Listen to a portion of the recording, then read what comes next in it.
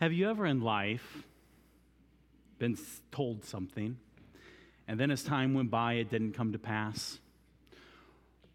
We've all, I think, read in the newspaper or in the news or heard something in the news, and then as time went by, we found it wasn't quite so as we had read. Sometimes we hear things, and sometimes promises are made, and they're broken.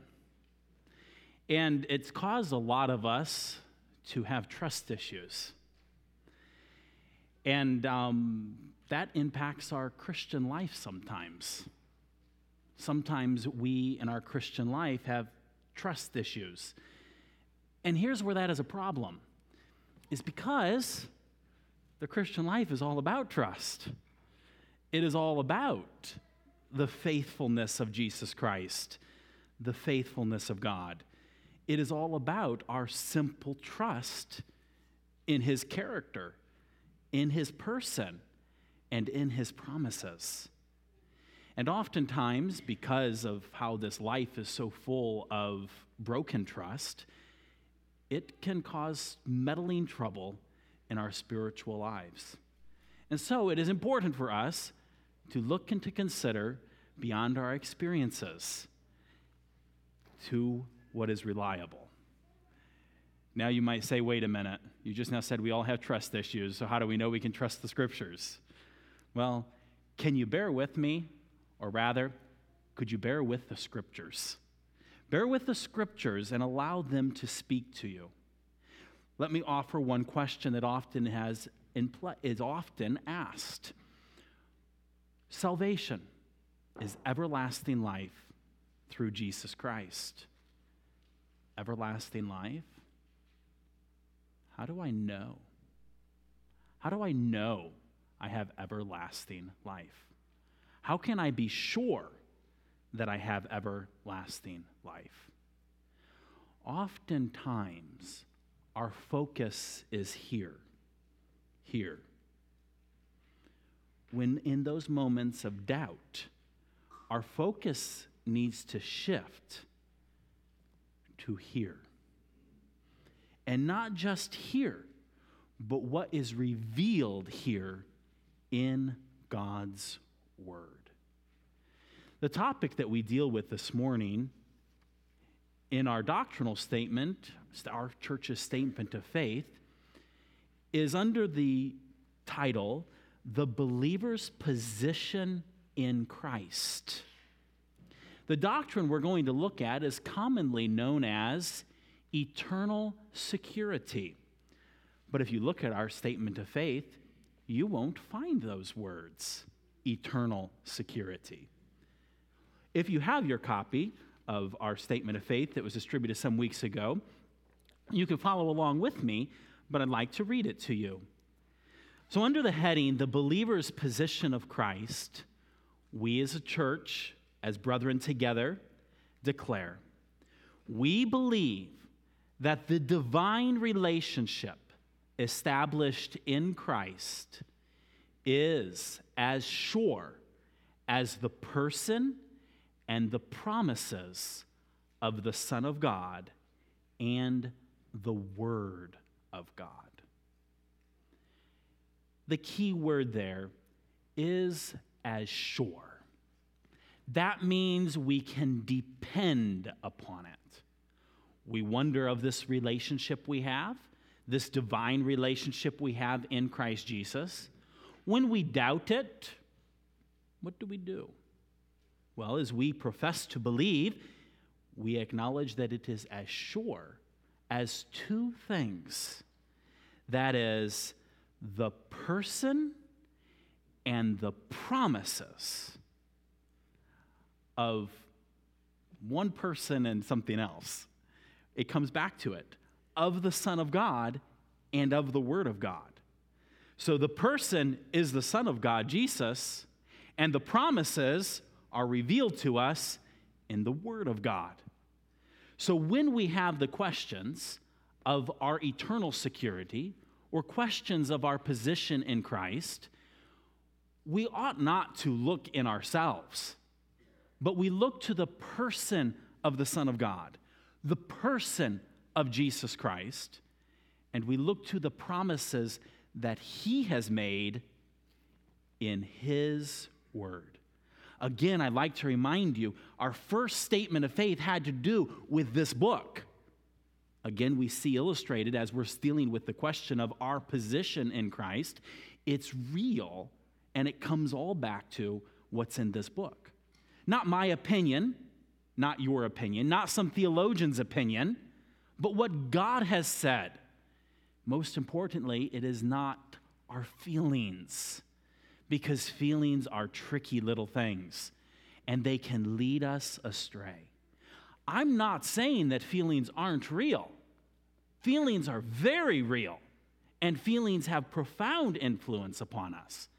But in those, we have to channel and refocus them back to the key person, the Son of God, and his promises, which are found in the Word of God.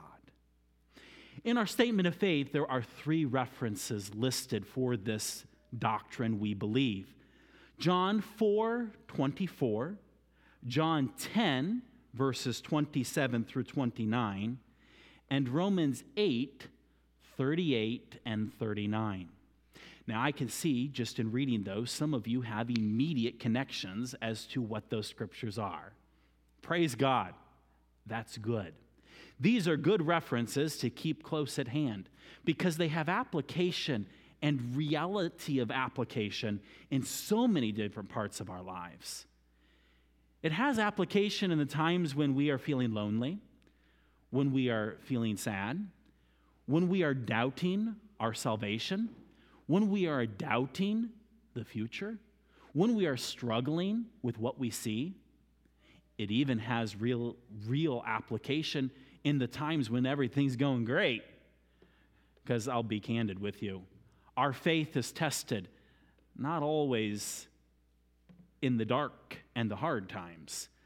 Perhaps our faith is actually tested more in the times of success and good.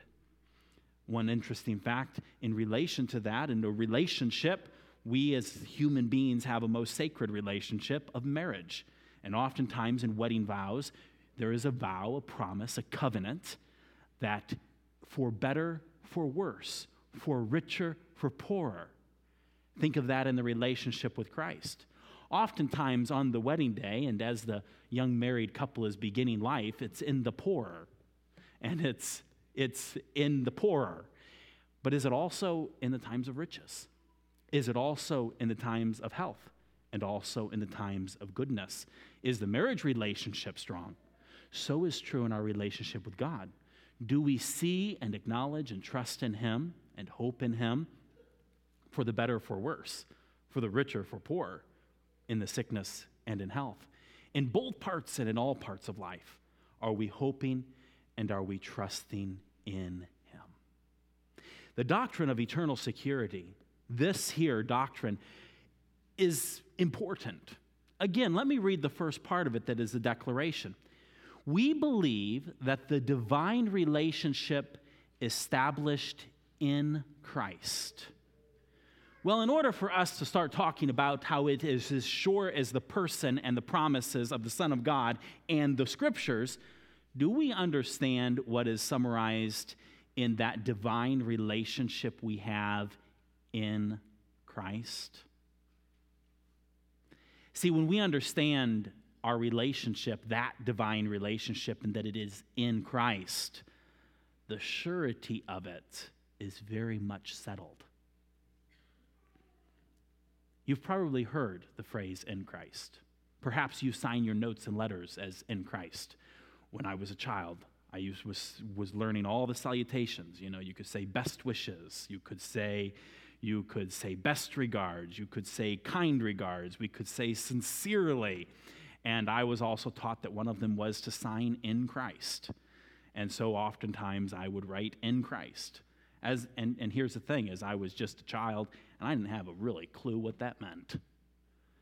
And when I came to realize, there was one time when I was signing a note and I was writing in Christ, and I thought, why am I writing this? And so for a season, I just stopped writing in Christ because I'm like, that's just one of those I don't want to say this lest you think I'm caught up in this idea, but that's one of those Christianese things, where it's a Christian, Christian term, Christian language that Christians use. Just as a note, if it's in the Bible, don't let it be derogatory. It's a good thing. Some people use that to say we shouldn't use phrases like that. No, all the more we should use phrases like that. We should just know what they mean. We should know that language. But I stopped using it for a while because I didn't understand the significance of in Christ. Now, as I've begun to understand it, I now write it in meaning. Think about it for a moment. You sign your letter in Christ and then your name. The next time, I don't know. I wanted to ask hand raised, but I'll refrain from that. I'm curious to know how many people sign their letters that way. But when we do, or if we do we understand what we're declaring when we write in Christ? That's something that's absolutely amazing. That is a relationship that is, in some perspectives, inconceivable. To be in Christ, to be a part of Him, to be a part of His body. Speaking again of the marriage relationship, they're spoken of as one flesh with Christ, the anointed one, the chosen one, the creator, the Savior, the one by whom all things consist. The divine relationship. Turn with me in your Bibles to Ephesians. Ephesians chapter 2. Famous passage dealing with the gospel. As I've always said, it's hard to just jump into one little verse. But we find here in Ephesians chapter 2 and verse 10 a declaration of what happens when a person is saved.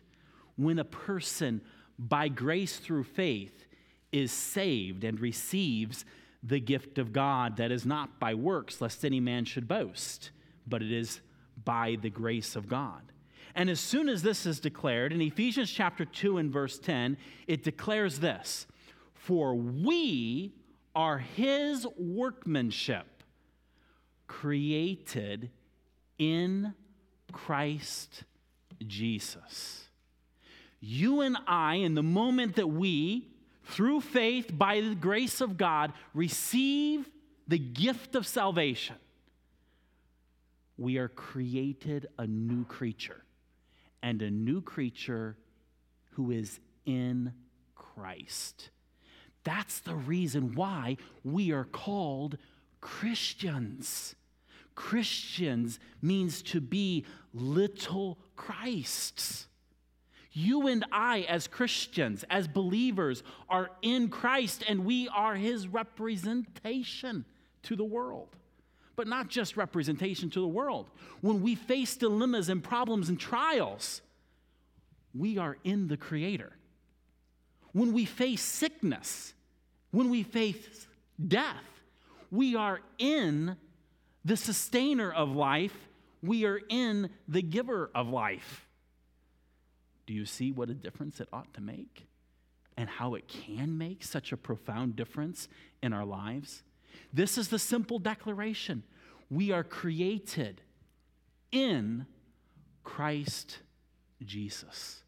We find from the rest of that verse that one of the reasons that this is done is so that we can then go forth and do good works. It's interesting that if we're created in Christ, that means that Christ is doing good works. And He's doing it through us because we are in Him. We are united with Christ. As Christians, we are little Christ. It is a divine relationship in that we are established in Christ.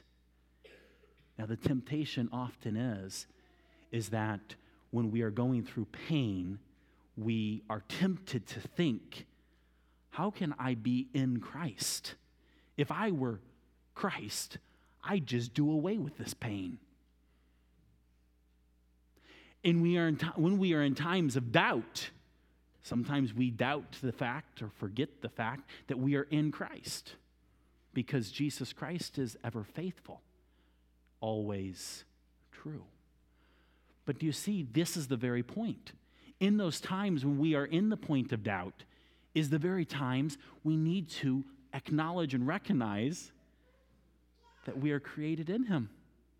And knowing that in the big picture of all, he has a plan, and he is doing that plan in and through us and all that's taking place around us. Often our perspective has to fly above the life on here, this plane level, to see it in the light of eternity and the reality of being in Christ. Many young people and adults, oftentimes those who have received the Lord Jesus Christ as children, go through times of doubt. Go through times of asking themselves, am I really a Christian? Am I really in Christ? I myself went through a period of time like that. It's a question, truly, that each individual has to grapple with themselves, with God. But let me point you in the direction. It's with God and his word. It's with God and his word. It is good and wise to seek counsel or help from other Christians, other believers, but ultimately it is a matter in which will you settle it and recognize, and will you profess what is here, just a point in our statement of faith, that your salvation is as sure as the person of Jesus Christ, and as sure as the promises of Jesus Christ and his word. There lies the question. And so if you're struggling and if you're doubting, be careful about spending too much time focused on the doubting, and spend a whole lot more time focusing on the one who saved you and what he has said. Because it doesn't really matter what you think or feel. I don't want you to be offended by that, because it does matter, but it doesn't matter. Do you see that? I think God cares about how you feel and what you think. But in the end, what is true isn't what you feel or think. What is true is who Jesus is and what he has said. And so when we have feelings, know that God knows your feelings. When you have doubts, know that God knows your doubts. And go to him to understand and to have reassurance. Turn with me to John chapter 5 as we practice what I preach. John chapter 5.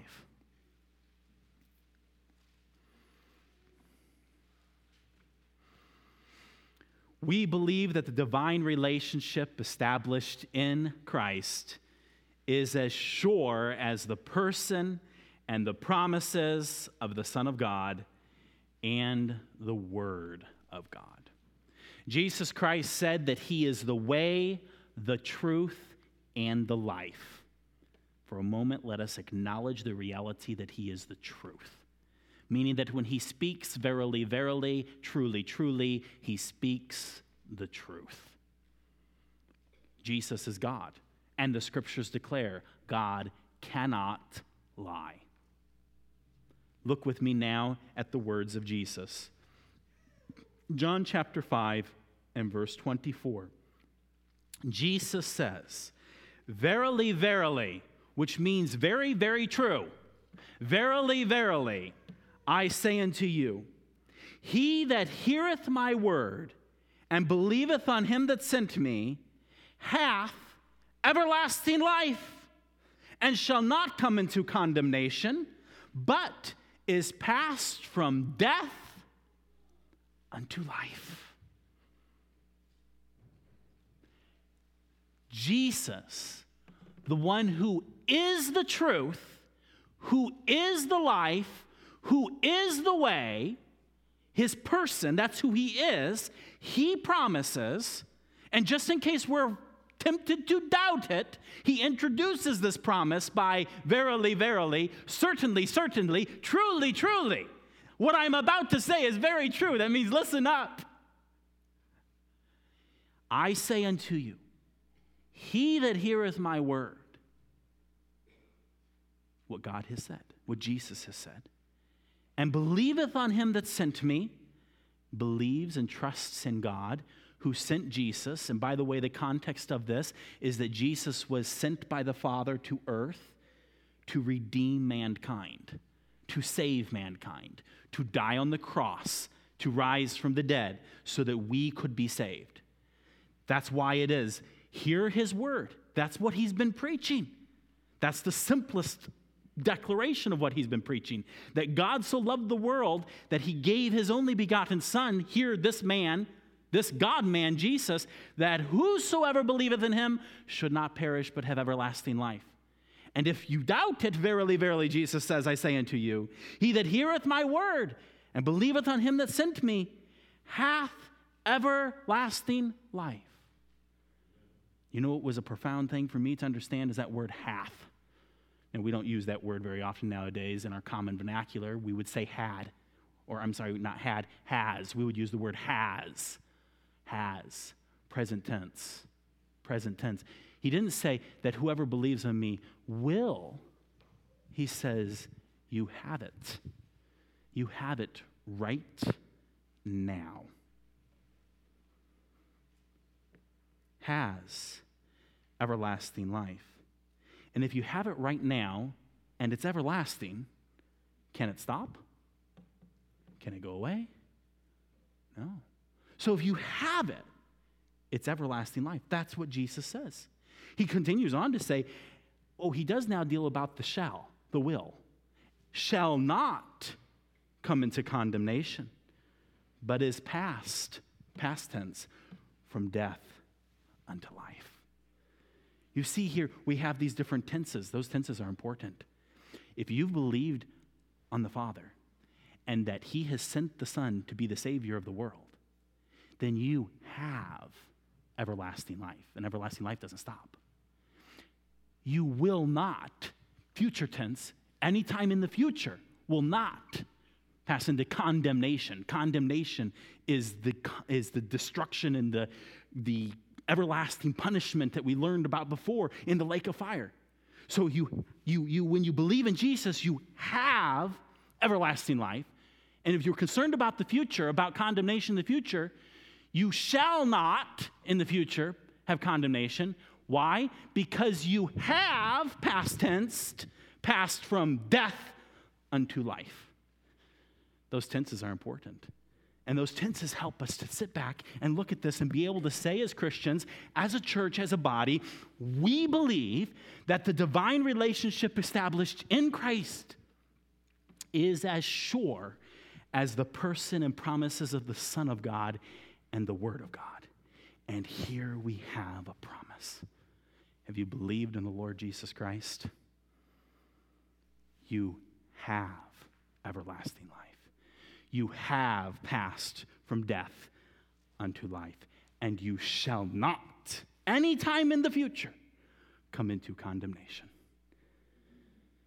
It is sure because it is promised by the faithful and true, the one who is the truth, Jesus Christ.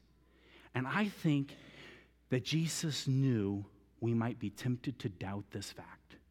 And that's why he started it by saying, verily, verily, truly, truly, certainly, certainly, this is true.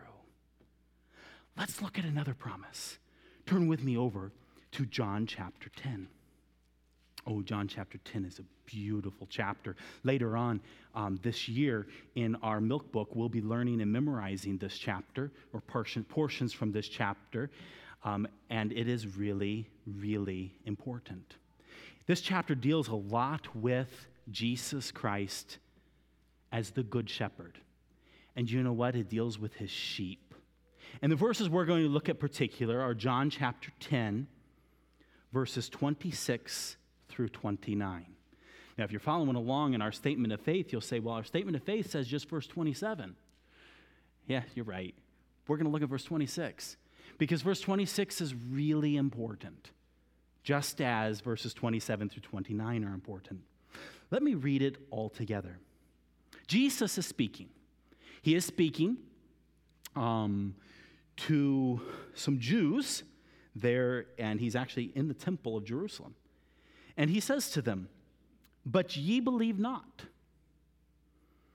because ye are not of my sheep.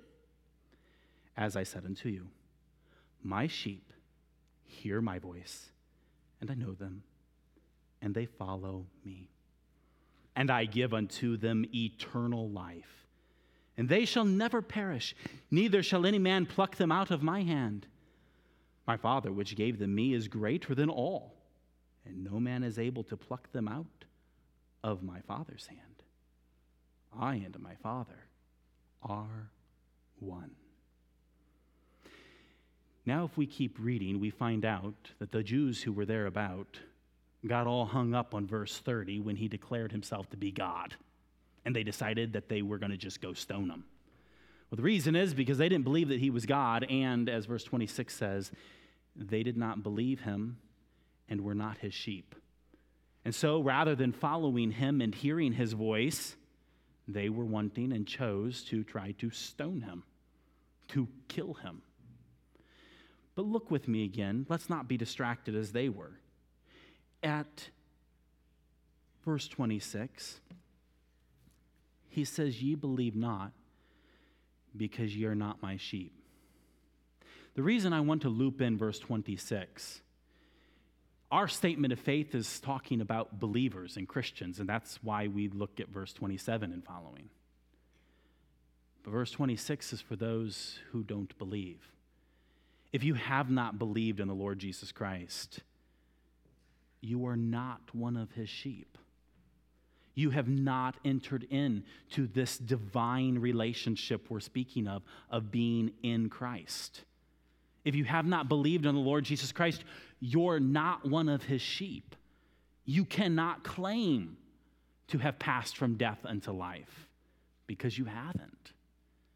You don't have everlasting life because you have not believed on the Lord Jesus. And here now he's dealing with it in the question of sheep. And Jesus says, if you've not believed, you're not my sheep. And then he goes on to speak of his own sheep. And he says, my sheep, they hear my voice, and I know them, and they follow me. This is an important application for all of us. We believe that the divine relationship established in Christ is as sure as the person and promises of the Son of God and the Word of God. Do we live it? Here is one way in which we live it. Do we live the life that is in Christ? Do we believe that we are united with Christ, that we are one with him? In fact, in Colossians chapter 3, it speaks of Jesus Christ and it calls him who is our life. Meaning we have no life because we have passed from death unto life, and our life is Jesus. The only reason we have life is because of Jesus. We have life. And if we have life, and if we are his sheep, then we will hear his voice. We'll be wanting to feast in his word. We will want to eat his words. We want to know what he has said. We will hear his voice, and we can rest that he knows us. That's a whole sermon in and of itself, that he knows us. A glorious truth that he knows us. And we will follow him. We will follow the Good Shepherd.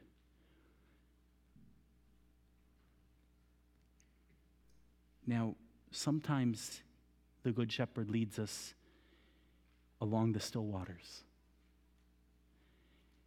Sometimes he leads us in the green pastures. And sometimes he leads us through the valley of the shadow of death. Sometimes he leads us when enemies are all around us. And sometimes he leads us in places where there is abundant feast. Let's follow him. Let us follow him, knowing he is the good shepherd. Let us hear his voice, and let us rest in the promise he makes here. Our divine relationship in him as one of his sheep. Look what it says here, verse 28. And I give unto them eternal life. No matter what valley or mountaintop we go follow our good shepherd through, let us not forget that he gives to us eternal life. And they shall never perish. There is no condemnation to them that are in Christ Jesus. If you're one of his sheep, you have eternal life. You will never perish. Neither shall any pluck them out of my hand. My Father, which gave them me, is greater than all, and no is able to pluck them out of my Father's hand.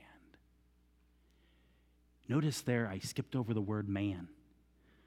Well, if you notice in your Bible, it's in italics. It's in italics. It simply means no one, no man, no nothing. No nothing. There's no man in the original. That's why the translators were careful to note it in italics. No one, no thing, no one can pluck you out of my hand. If you wonder what you could put in there with man, what I've done in my Bible is I've actually notated and I made a point of the highlights or the italics. Sometimes when we think of italics, we think of emphasis. That's the exact opposite here. It's the emphasis because it's only there to help clarity. And in this case here, they're identifying that they've supplied the word. So what would you replace it with theologically? You can't put anything in there because there's nothing there other than the concept and the implied anything, anyone. But if we were to try to define the anything, anyone, what would we put in there? Well, in my Bible, I put a little reference, and it's in your statement of faith, Romans 8, 38, and 39. It says here, Jesus gives this promise, I give them to eternal life, and they shall never perish, neither shall any man pluck them out of my hand. My Father, which gave them me, is greater than all, and no man is able to pluck them out of my Father's hand. Who's that? If we were to replace that man in context theologically, turn with me over to Romans chapter 8. Romans chapter 8 is one of my absolute favorite passages in the whole Bible. In times when I am discouraged, frustrated, tired, hurting in my body or spirit, I will oftentimes turn to Romans chapter 8. It's one of the most inspiring chapters in the Bible. And it climaxes with asking us a question. Because you know, what happens when we are in those troubling times? We ask ourselves a question. Does anybody love me?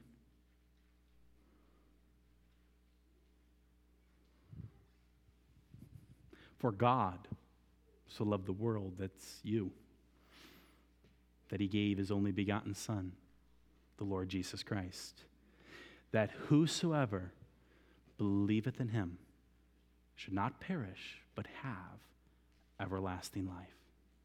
And look with me at Romans 8, verse 35.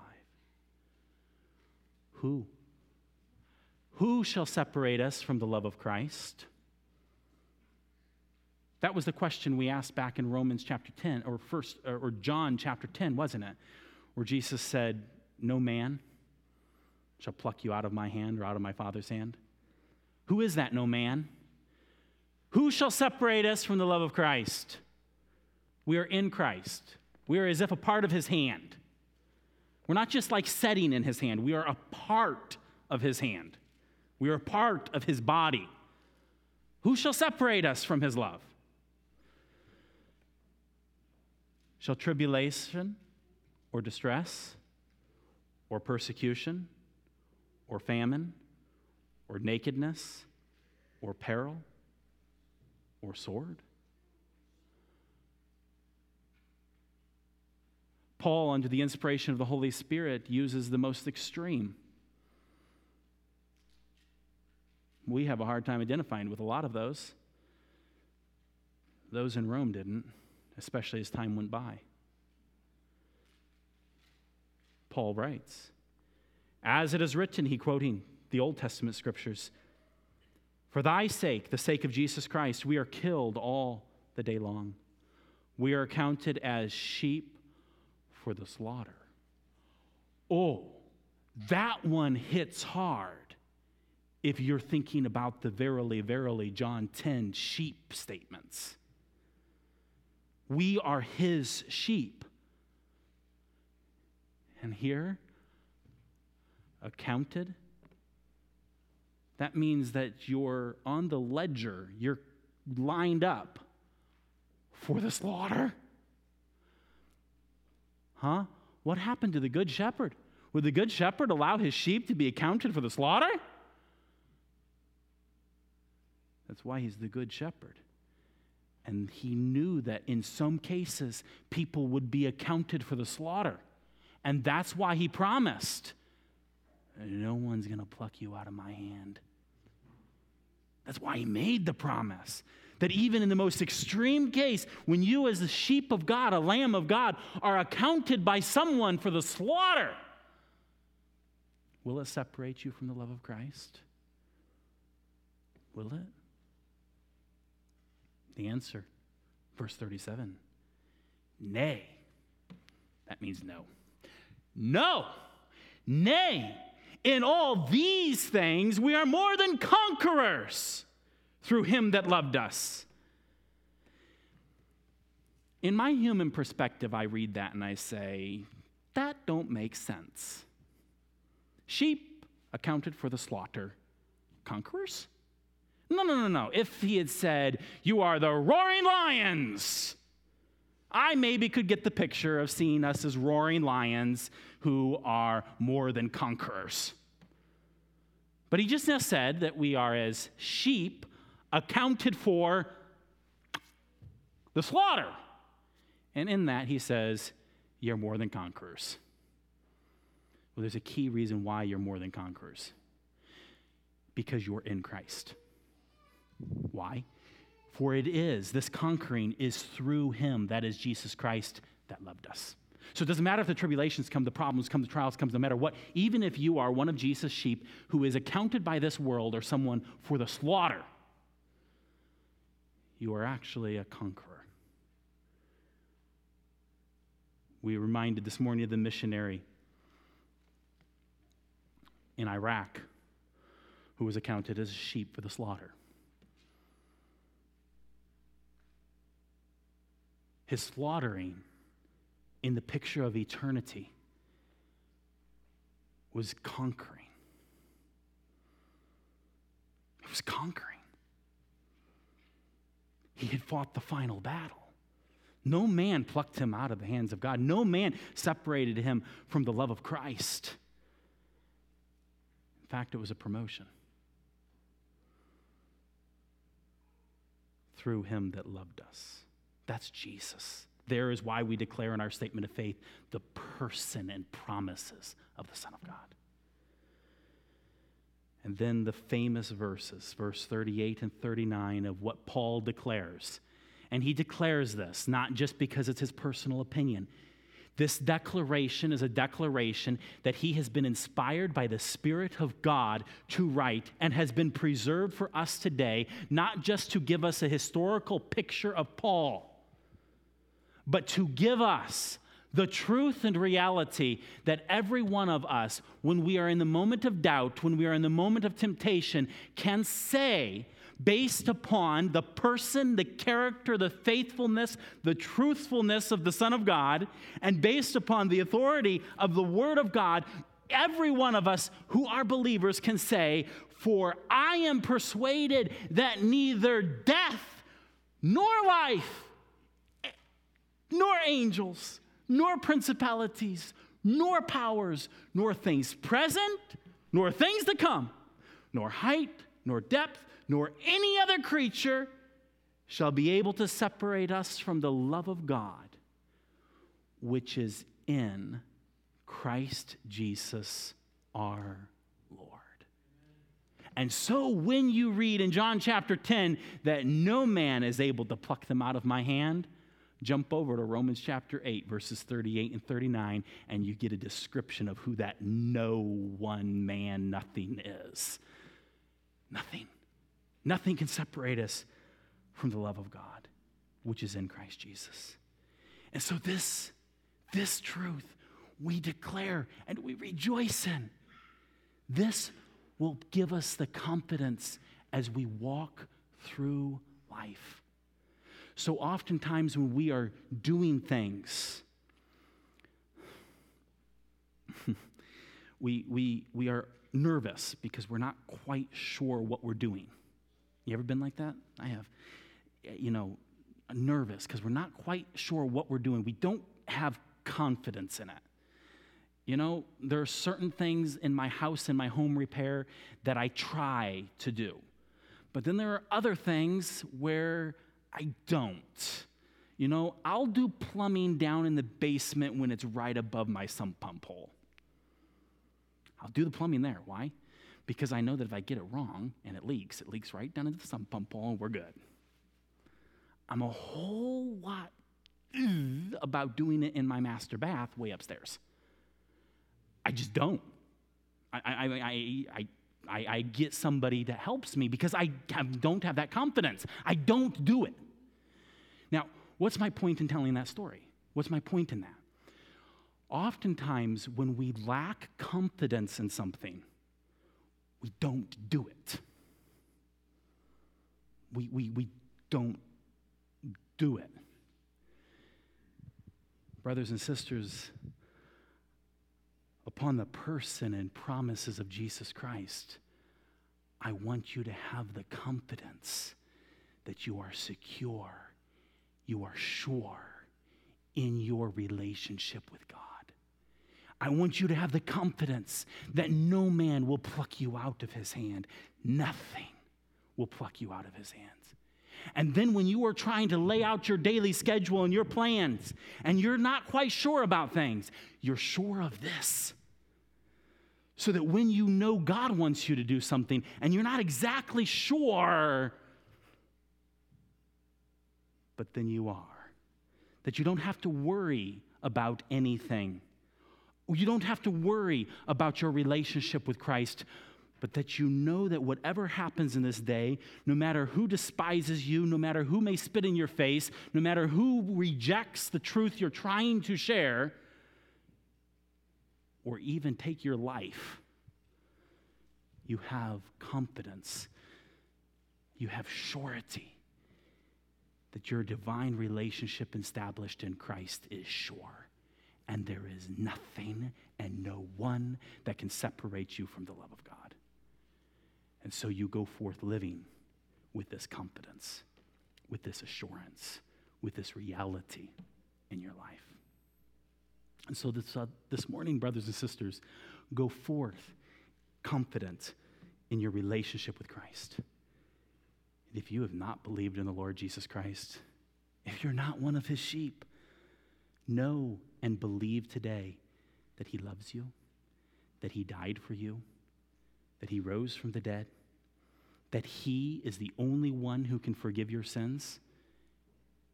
Will you believe in him? Jesus says that whosoever believeth in him shall not perish, but have everlasting life. Believe on the Lord Jesus Christ, and you will be saved. You'll have this life. And you can have this confidence then that you can be sure to face tomorrow and the next day and the next day, hoping in him. Gracious God, we pray and bow before you, so thankful for your word, so thankful for the scriptures, so thankful for you. You are God, but also our friend. You, the omnipotent, all-powerful, mighty God, but also our daddy and our shepherd. We thank you that you know us. You know our doubts. Help our unbelief. You know our struggles. Help us to surrender them to you. May we follow you. May we hear your voice. And through you, Lord Jesus, may we be more than conquerors, no matter what we face, no matter how we are accounted nor treated. May we hope and rest in you. We commit ourselves to you in this day. Lord, I pray for those who have not believed on you, who are not your sheep.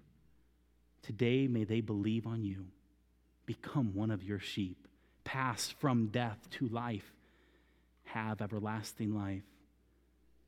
May they know that they shall not come into condemnation. May they believe today. We give ourselves to you, and we praise your holy name. And we pray in the name of Jesus, our good shepherd. Amen. As Brother Reisinger comes and leads us in a song, would you rejoice today in the confidence you have? If you have not believed, will you believe and then rejoice as we know and trust our good shepherd?